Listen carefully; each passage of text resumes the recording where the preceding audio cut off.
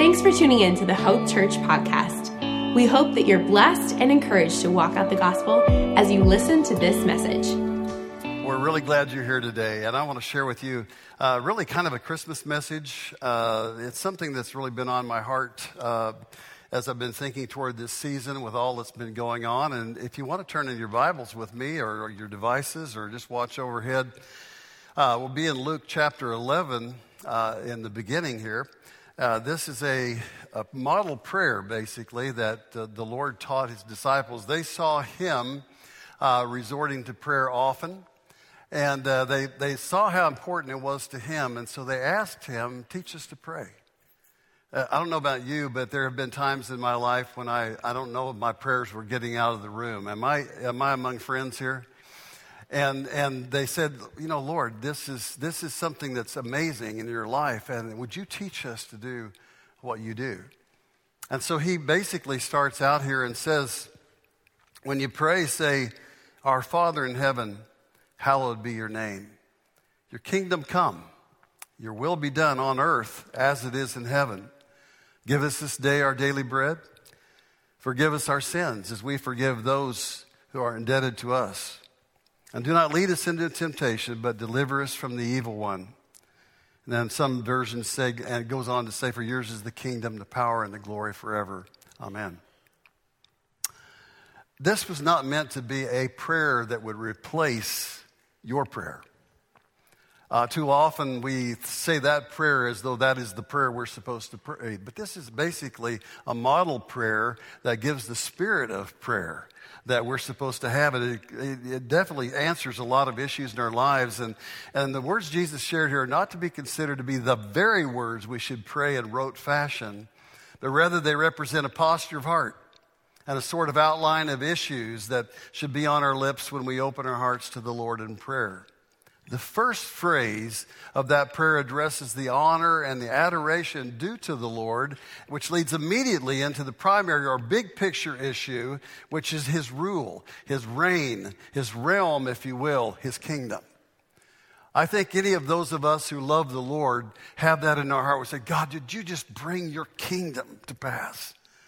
I've really been praying that in this season. As we've watched all kind of hijinks going on with our election, as we have suffered through this incredible time of distress with the virus and all of that. I mean, I read in the Bible, he said, everything that can be shaken will be shaken. So that, it's purposeful, so that that which cannot be shaken will remain. And I wonder how that's going for us. I mean, there have been a lot of things that have been shaken loose in life around us. Life doesn't look like it looked a year ago. And it's going to look different a year from now. But in the midst of this time, I think we need to be focused on this one thing. God, let your kingdom come. Your rule, your reign, nothing can surpass it.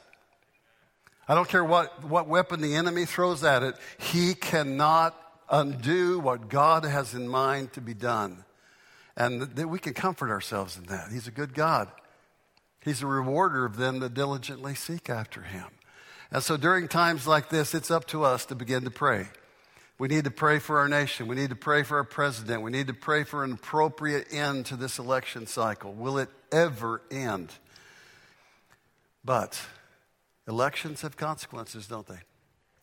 And so we need to be alert. We need to be praying. We need to even be praying for the Senate races in Georgia. These are big things that are going on, and it will affect your life, your children's lives, and the life of this nation going forward. So that's the end of my political statement today. Aren't you glad? You know, this prayer is an amazing thing. And what it basically comes down to for me is knowing what to look for when I think of the kingdom of God. Kingdom of God is a big subject. And when we pray for the kingdom of God to come, we're talking about something that will be all-encompassing. We're talking about something that has indicators. You'll see it, and you'll know that's God at work. And we want to be alert to that. But the thing that really concerns me to some degree is that praying for God's kingdom to come is not an automatic. That means we'll participate in it when it's coming or when it's active. I think of the Jewish people alive when Jesus was born to the earth. They were praying as their ancestors had prayed and as they'd been told to pray for the Messiah to come. In fact, Orthodox Jews still do that to this very day. But when he came, they didn't recognize him. When he came, they were expecting something else. When we talk about a king being born, we think of a king in a royal array. We think of him being very visible and obviously very good looking and very talented and very powerful and just a magnificent specimen that would stand before us and lead us. But when he came so different. The Bible tells us that when he comes, there will be nothing upon him that you should look at him and desire him. I don't want to mess with your hallmark mentality, but history kind of bears out the fact that Jesus was not even tremendously good looking. I know that's horrible to say. But I want you to understand something, that God is not doing something that will simply appeal to your senses. In fact, it's amazing how he often camouflages what he does in something that's not so exciting. Maybe this moment that we're in. Maybe the only way that God could prepare the world for the revival that's coming is to undercut some of the things that were supporting us, some of the things that made us feel good about life and good about ourselves and good about the world around us, maybe so that he could introduce the real answers.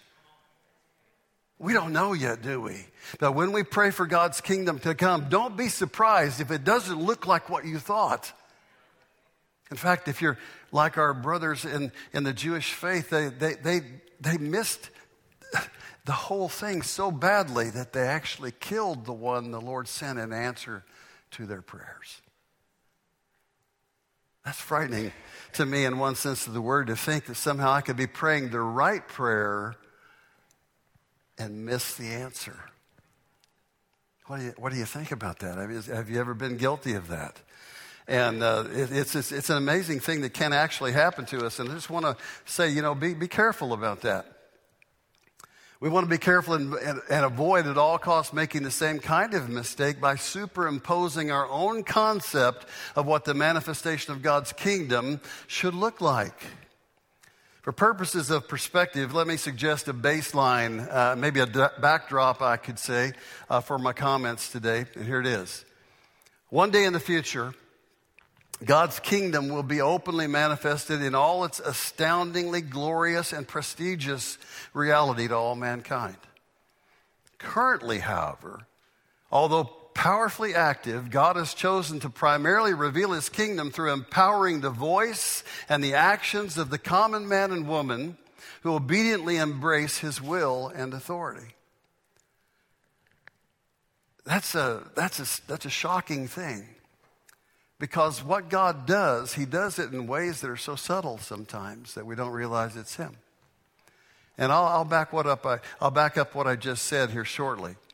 When we look at the various instances throughout Scripture where heaven invaded earth and God's kingdom advanced, there seems to be one common denominator, and it's this. God chose to impact our planet through people that were often the oppressed, the marginalized, and the disadvantaged. If the Lord had not raised them to prominence, they probably would have remained invisible and forgettable, just faces in the crowd. It's amazing to me when I look through Scripture, and I'll give you a quick rundown here. When we look at some of the people that changed history for the kingdom of God's sake, we first of all find Abram. He was an idol worshiper. He lived down in Ur of the Chaldees. He had no idea of a God in heaven, and he worshiped idols made of stone and wood.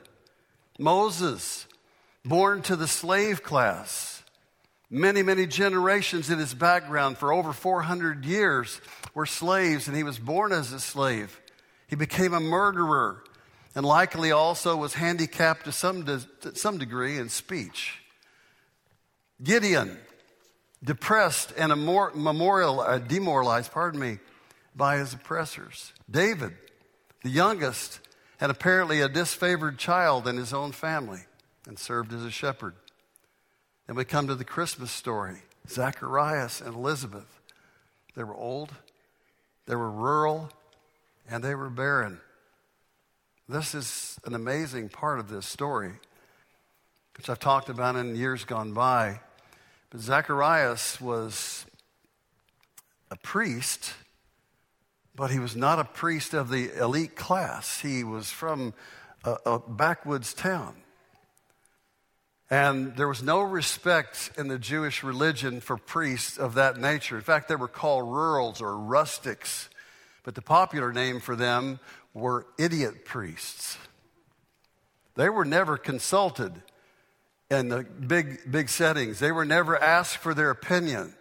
They never got to participate in the important moments of the Jewish religion and faith. They were not highlighted. In fact, they were a lower class of people. And it was to this man, and Josephus said over 60, the snows of 60 winters had fallen upon his head. He was at the very end of his lifespan. And he'd prayed with his wife Elizabeth. And all these years they'd prayed for a child and they'd been barren. If you know anything about that culture, you would know that them being barren and being priests would have brought a lot of shame on them, because it would have been assumed that there was sin in their life and God would not honor them with a child. Yet it was to these people,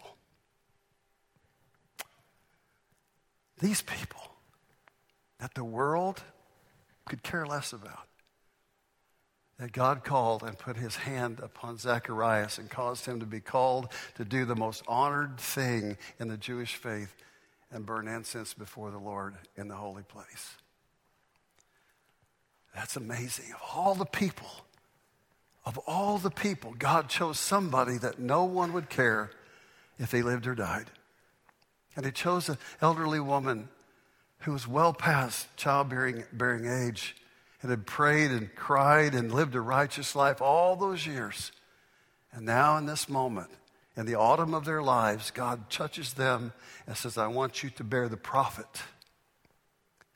that will be the forerunner for my son. Can you imagine that? That still amazes me to this day when I think about God's goodness to people that the world doesn't notice. Mary and Joseph, for crying out loud, these people had nothing to offer. As a matter of fact, they were poor. The only thing they had was the proper lineage to go along with the prophecies that said where the Messiah was going to come from. And Mary was very, very young, probably 13, 14 years of age. And Joseph was robbing the cradle for a man probably 16 or 18. And basically they were beginning to move toward marriage and the spousal process. And she would be living in his parents' home with him for a year or so up to the time of their actual marriage.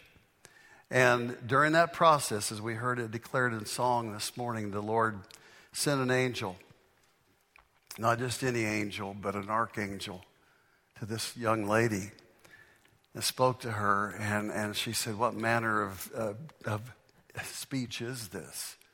She was stunned. I mean, she was just being a good, godly person. And the angel of the Lord comes to her and asks her to do something that is so crazy. He said, you're going to be with child. You're going to bear this child. And she said, I don't have a husband. And he says, no, the Holy Spirit's going to come upon you.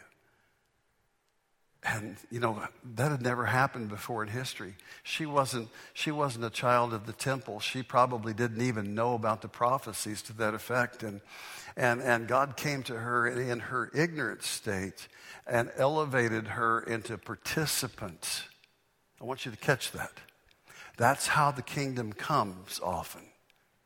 The Lord comes to us and begins to bring us into things that are far beyond our understanding. Your understanding is not necessarily germane to your participation initially. The question is, are you willing to let the kingdom come and find a home in you? Are you willing to let the Lord do through you what you cannot do by yourself? That to me is the most exciting message that there is, because God wants to involve us in things that totally are of Him. He wants to elevate us beyond our own natural capabilities. Our capabilities sometimes even get in the way of what God wants to do because we say, we got this and we can use it for God. I get that, and that may be the case. But the ultimate thing is God wants to take you beyond your capabilities and let you participate in something known as the kingdom of God.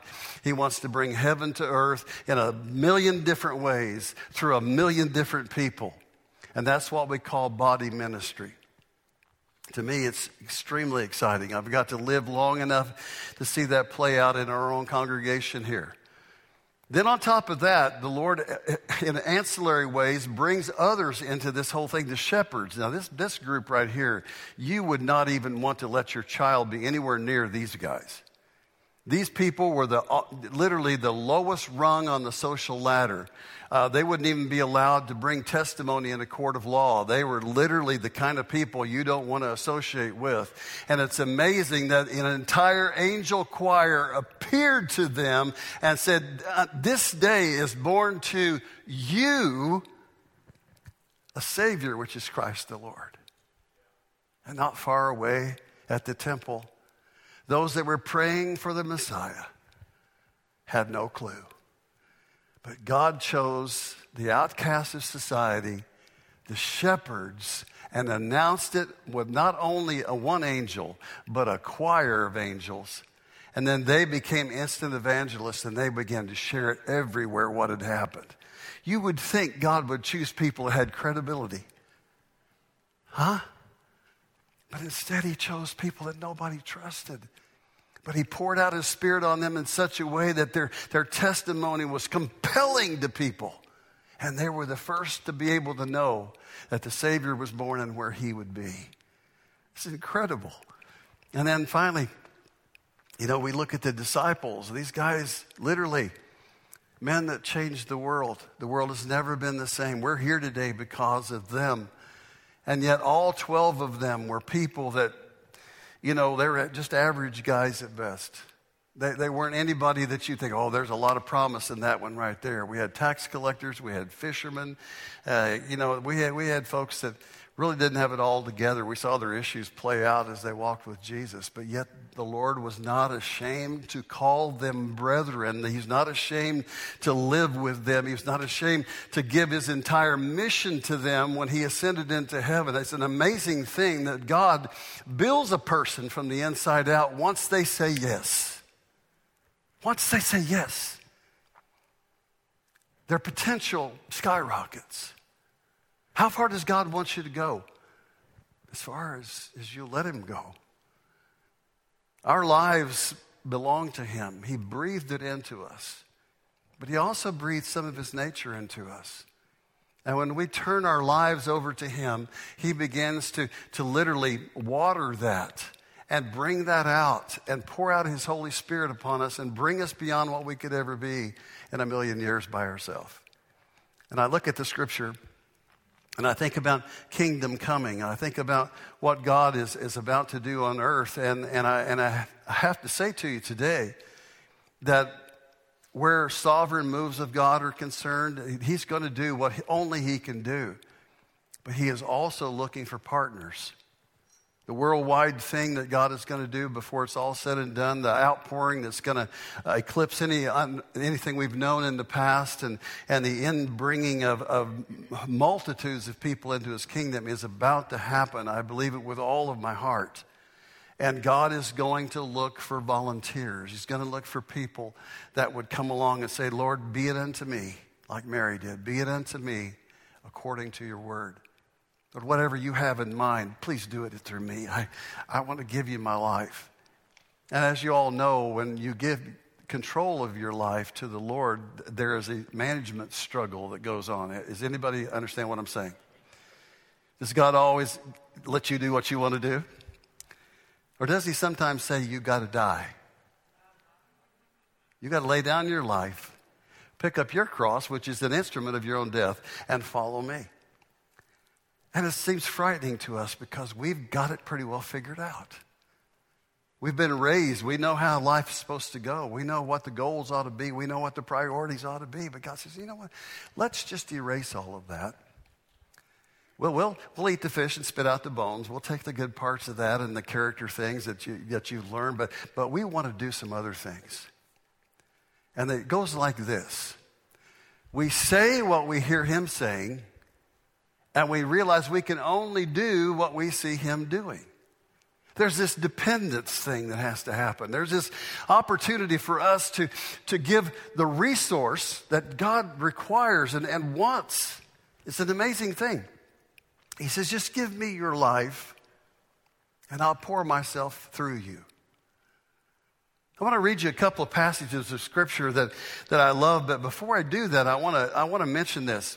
I've always loved the sage observation attributed to President Abraham Lincoln regarding people just like these we've spoken of.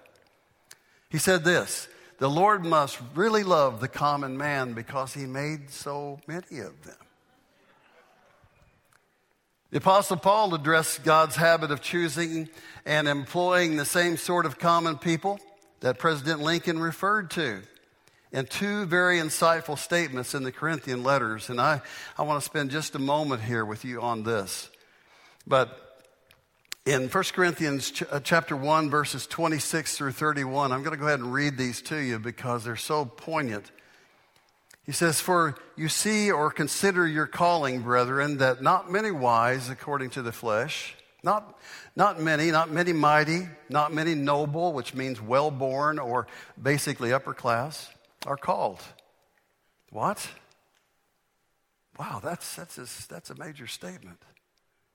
It says, but God has chosen the foolish things of the world to put to shame the wise. And God has chosen the weak things of the world to put to shame the things that are mighty.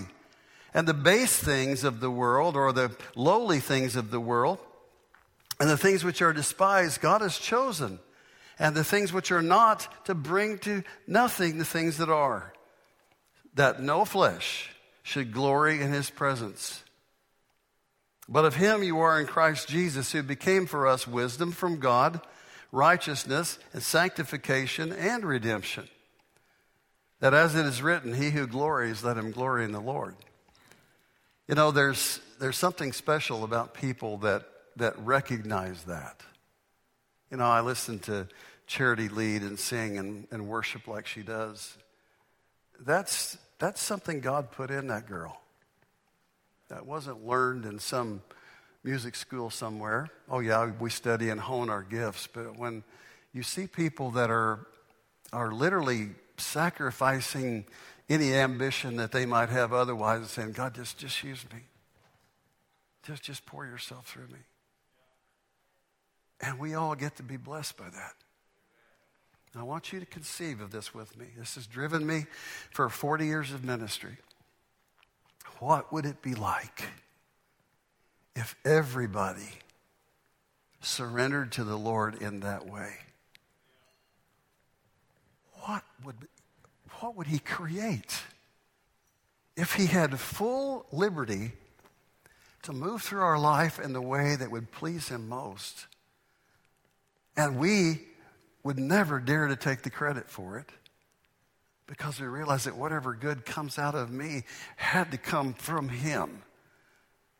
And when we start not being anything that people would think, oh, that is awesome. If I could just be like that. If we start with another baseline, that without him we can do nothing. But then we learn that through him we can do all things through Christ Jesus. Wow.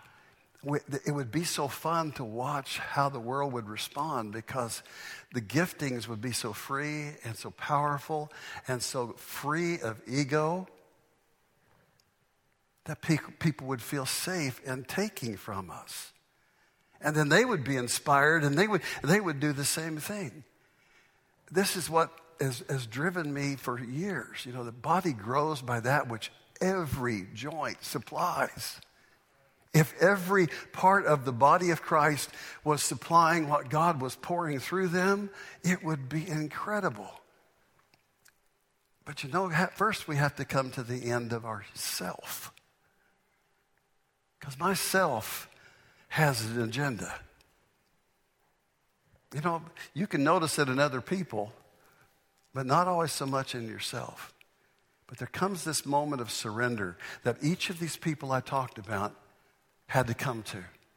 Everybody has a chance to say no. Everybody has a chance to say later. Everybody has a chance to say, well, I'll go this far. But what would happen?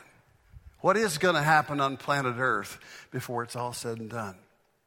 Maybe what we've been going through is part of that. Maybe the stripping down of false agendas and false dreams and all those kind of things. Maybe the Lord is setting before us an open door that says, you want to come on into my kingdom? Do you want to walk in my spirit? Do you want to live life as an outflow of my heart toward the earth? I don't know yet, but I have a sense that that's part of what we're going through.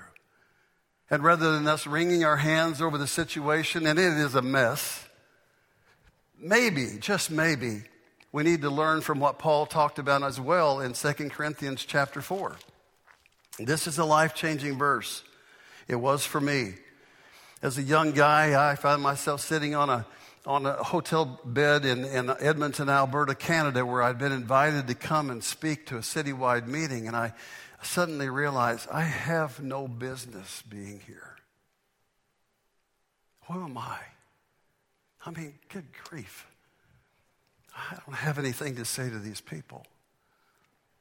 And in my Bible, there was a little pamphlet that I'd picked up somewhere. I don't know where I got it, but it was from a pastor named Judson Cornwall. And Judson had written a little pamphlet, just a little short message entitled God in the Styrofoam Cup. And it came from this verse, chapter 4, verse 7 of 2 Corinthians. It said, but we have this treasure in earthen vessels, that the excellence of the power may be of God and not of us. Seems to be a common message here. And Judson was talking about this because in this particular context, the earthen vessel was not like the expensive pottery that we buy today. We've got a lady in our church that throws pots. And I mean, doesn't throw them at people, but she makes pottery. And it's expensive because it's an art form. But back in the day, that's all you had. I mean, there was a potter everywhere. You didn't go to Walmart or Target because they weren't there. So you went to the potter, and they made you vessels out of clay, and they were fragile, and they were cheap, and basically you had no choice. But the interesting thing is that people during those times would hide their valuables in these clay pots because no one would think of looking for something valuable in a clay pot. And they would maybe put some flour or something over top of it, and they've got their jewels or whatever it would be that they considered valuable in this clay pot, hiding in there. And the picture is that the contents of the pot are so much more powerful and valuable than the pot itself. It outshines the pot. And that's what Judson was talking about, and how God puts his very best, the treasure of his kingdom, the treasure of salvation, the treasure of the Spirit of God inside something so common that you can miss it, that you wouldn't expect it from that. You pass it right by. And sometimes it's the person that you don't think has 2 cents worth of worth or intelligence or wisdom that God just wants to pour something into so that you know that came from God. They didn't come up with that. And yet we're trying to polish the vessel all the time. We're cool. I heard Mario Murillo talking about the church as it's come to be. And maybe we're guilty of this, I don't know, but he says, big screens, fog machines, and skinny jeans. We have all the above. But here's the thing. There's something in authentic people that can't be produced by outward manipulation. And the Bible is full of these people. And they've changed our lives, and they've introduced us to eternal things, and they've been forerunners for us that we should take advantage of the wisdom that they found and find it ourselves. But God wants to put a treasure in your vessel.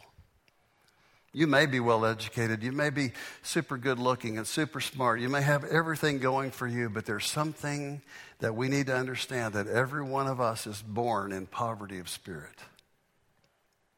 We're born without any way to accomplish the things that God wants to accomplish through us. And He invites us to surrender to Him and let that process begin. I'm trying to figure out when I have to be done here. I forgot to ask today. You know, when I think of these people that God used, think of Gideon, I think of the shepherd boy named David, the host of beleaguered and persecuted prophets like Elijah, Isaiah, Jeremiah, or, since they're no longer available, people like you and me. Maybe even with the issues we may be facing. When we consider all the evidence, the trend is clear. God's looking for vessels through whom He can release His kingdom. In critical moments throughout history, God has chosen to identify with and embrace common people, often those who society tends to ignore or reject, and through them, He is pleased to reveal His kingdom. Virtually all the heroes of faith lived through periods of isolation and oppression. Their difficulties often provided the perfect social camouflage to obscure divine activity from spiritually insensitive people, yet at the same time, revealing Himself to those who had eyes to see and ears to hear. Nowhere was this more evident than in the Christmas story. On this incredible occasion, we see the ultimate expression of God's kingdom coming to earth. God's only Son entering the world as a human, born with the DNA of the most common sort. It seems incomprehensible that God would submit Himself to the limits of human flesh, peasant flesh at that, so that He might establish His kingdom among us. I can't imagine that anyone who was praying for the Lord's kingdom to emerge on earth would really have ever pictured it happening this way. Can I get an amen to that? At the moment we're grappling with a world that has seemingly gone mad. As part of the madness, we're seeing a growing cloud of persecution against conservative Christian beliefs and practices. And in another bizarre twist, we find ourselves in the grip of a pandemic. Rather than wring our hands in desperation, we must remind ourselves that these things cannot stop the advancement of God's kingdom. In fact, it is my personal conviction they're creating an environment that will lead to a great hunger for the hope that only Jesus can deliver. A lot of our crutches have been swept away in this situation. As we attempt to address the needs around us, we need to be aware of an enemy that is even more dangerous to us than this virus. Namely, a wave of depression and anxiety exacerbated by the social isolation that's forced upon our world. In Japan last month of October, I should say, there were more deaths to suicide that were logged the entire year with COVID. California has a similar story. South Korea recently, a suicide rate among young ladies in their 20s has stunned the country. The only reason we don't have more statistics about this is it usually takes over 2 years for a nation to report their suicide rate. These are just 2. Folks, isolation is an enemy. I can't say it any stronger than that. The Bible says that he who isolates himself seeks his own way and rages against all wise counsel. And now we have the internet so that we can share that. It's a mess out there. Isolation is not your friend. The Bible tells us that we're not to forsake the assembling of ourselves together as the manner of some is, and even more so as we see the day approaching. Why should we be surprised when the enemy comes down to us and has great wrath, knowing that he has but a short time? He wants to make sure we don't get together. Because Moses' song declared, that one can put to flight 1,000 and two, 10,000. There's something that happens exponentially when God's people are together. Let's don't drink the Kool-Aid that we need to stay isolated. The countries that have isolated their people in continual lockdowns have suffered a far greater death rate than any other countries. There's something about the human soul that doesn't do well when they're shut up and they cannot live their life. They live in fear, they live in frustration, they live in hopelessness, and they resort to all kind of false remedies to deal with all of that. I'm just here to say, there's got to be an end to this thing, and let it start with you being a person that engages with people, even have to be electronically, even if that's the case. But let's don't give up on fellowship because it strengthens everybody in the process. Amen to that. Now more than ever, joy, peace, and righteousness, which Romans 14:17 declares are the benchmarks of God's kingdom, need to be in display in our lives. As Heath Adamson so brilliantly laid out for us last week, we are the descendants of Jesus' promise that the very gates of hell will not prevail against the church. What an incredible honor to be able to declare His message of hope to this generation. As we close out perhaps the most difficult year in many of our lives, beware of the devastating effects of isolation and separation from fellowship with your brothers and sisters. You know, it's important that we just pound that into each other. God is looking for folks just like you and me to shine like lights in contrast to the darkness of our day. He's looking for common people to engage with Him in doing amazing things, kingdom things. Biblical history is very clear on the fact that, other than in creation itself, there has never been a major advance of God's kingdom without human partners, and it will be so until Jesus comes again. As believers, I imagine most of us have taken the Lord's direction at some time to pray that His kingdom come, and that His will be done on earth just like it is in heaven. But the question remains, will we recognize the day of our visitation? Will we be like Moses, Gideon, Mary, and the rest who recognized the kingdom moment and acted accordingly? Or will we, like the unbelieving Jews of Jesus' day, continue to pray appropriate prayers without realizing that what we seek has already been dispatched and stands waiting unrecognized in our midst? How does this kingdom come? It comes in a multitude of ways. But almost always, it involves people like us. Would you stand?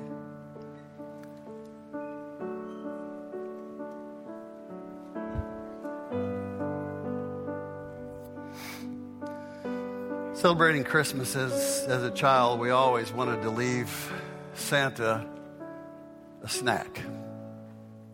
And Dad would sneak in and take bites out of various things, and we'd say, hey, Santa must have enjoyed it.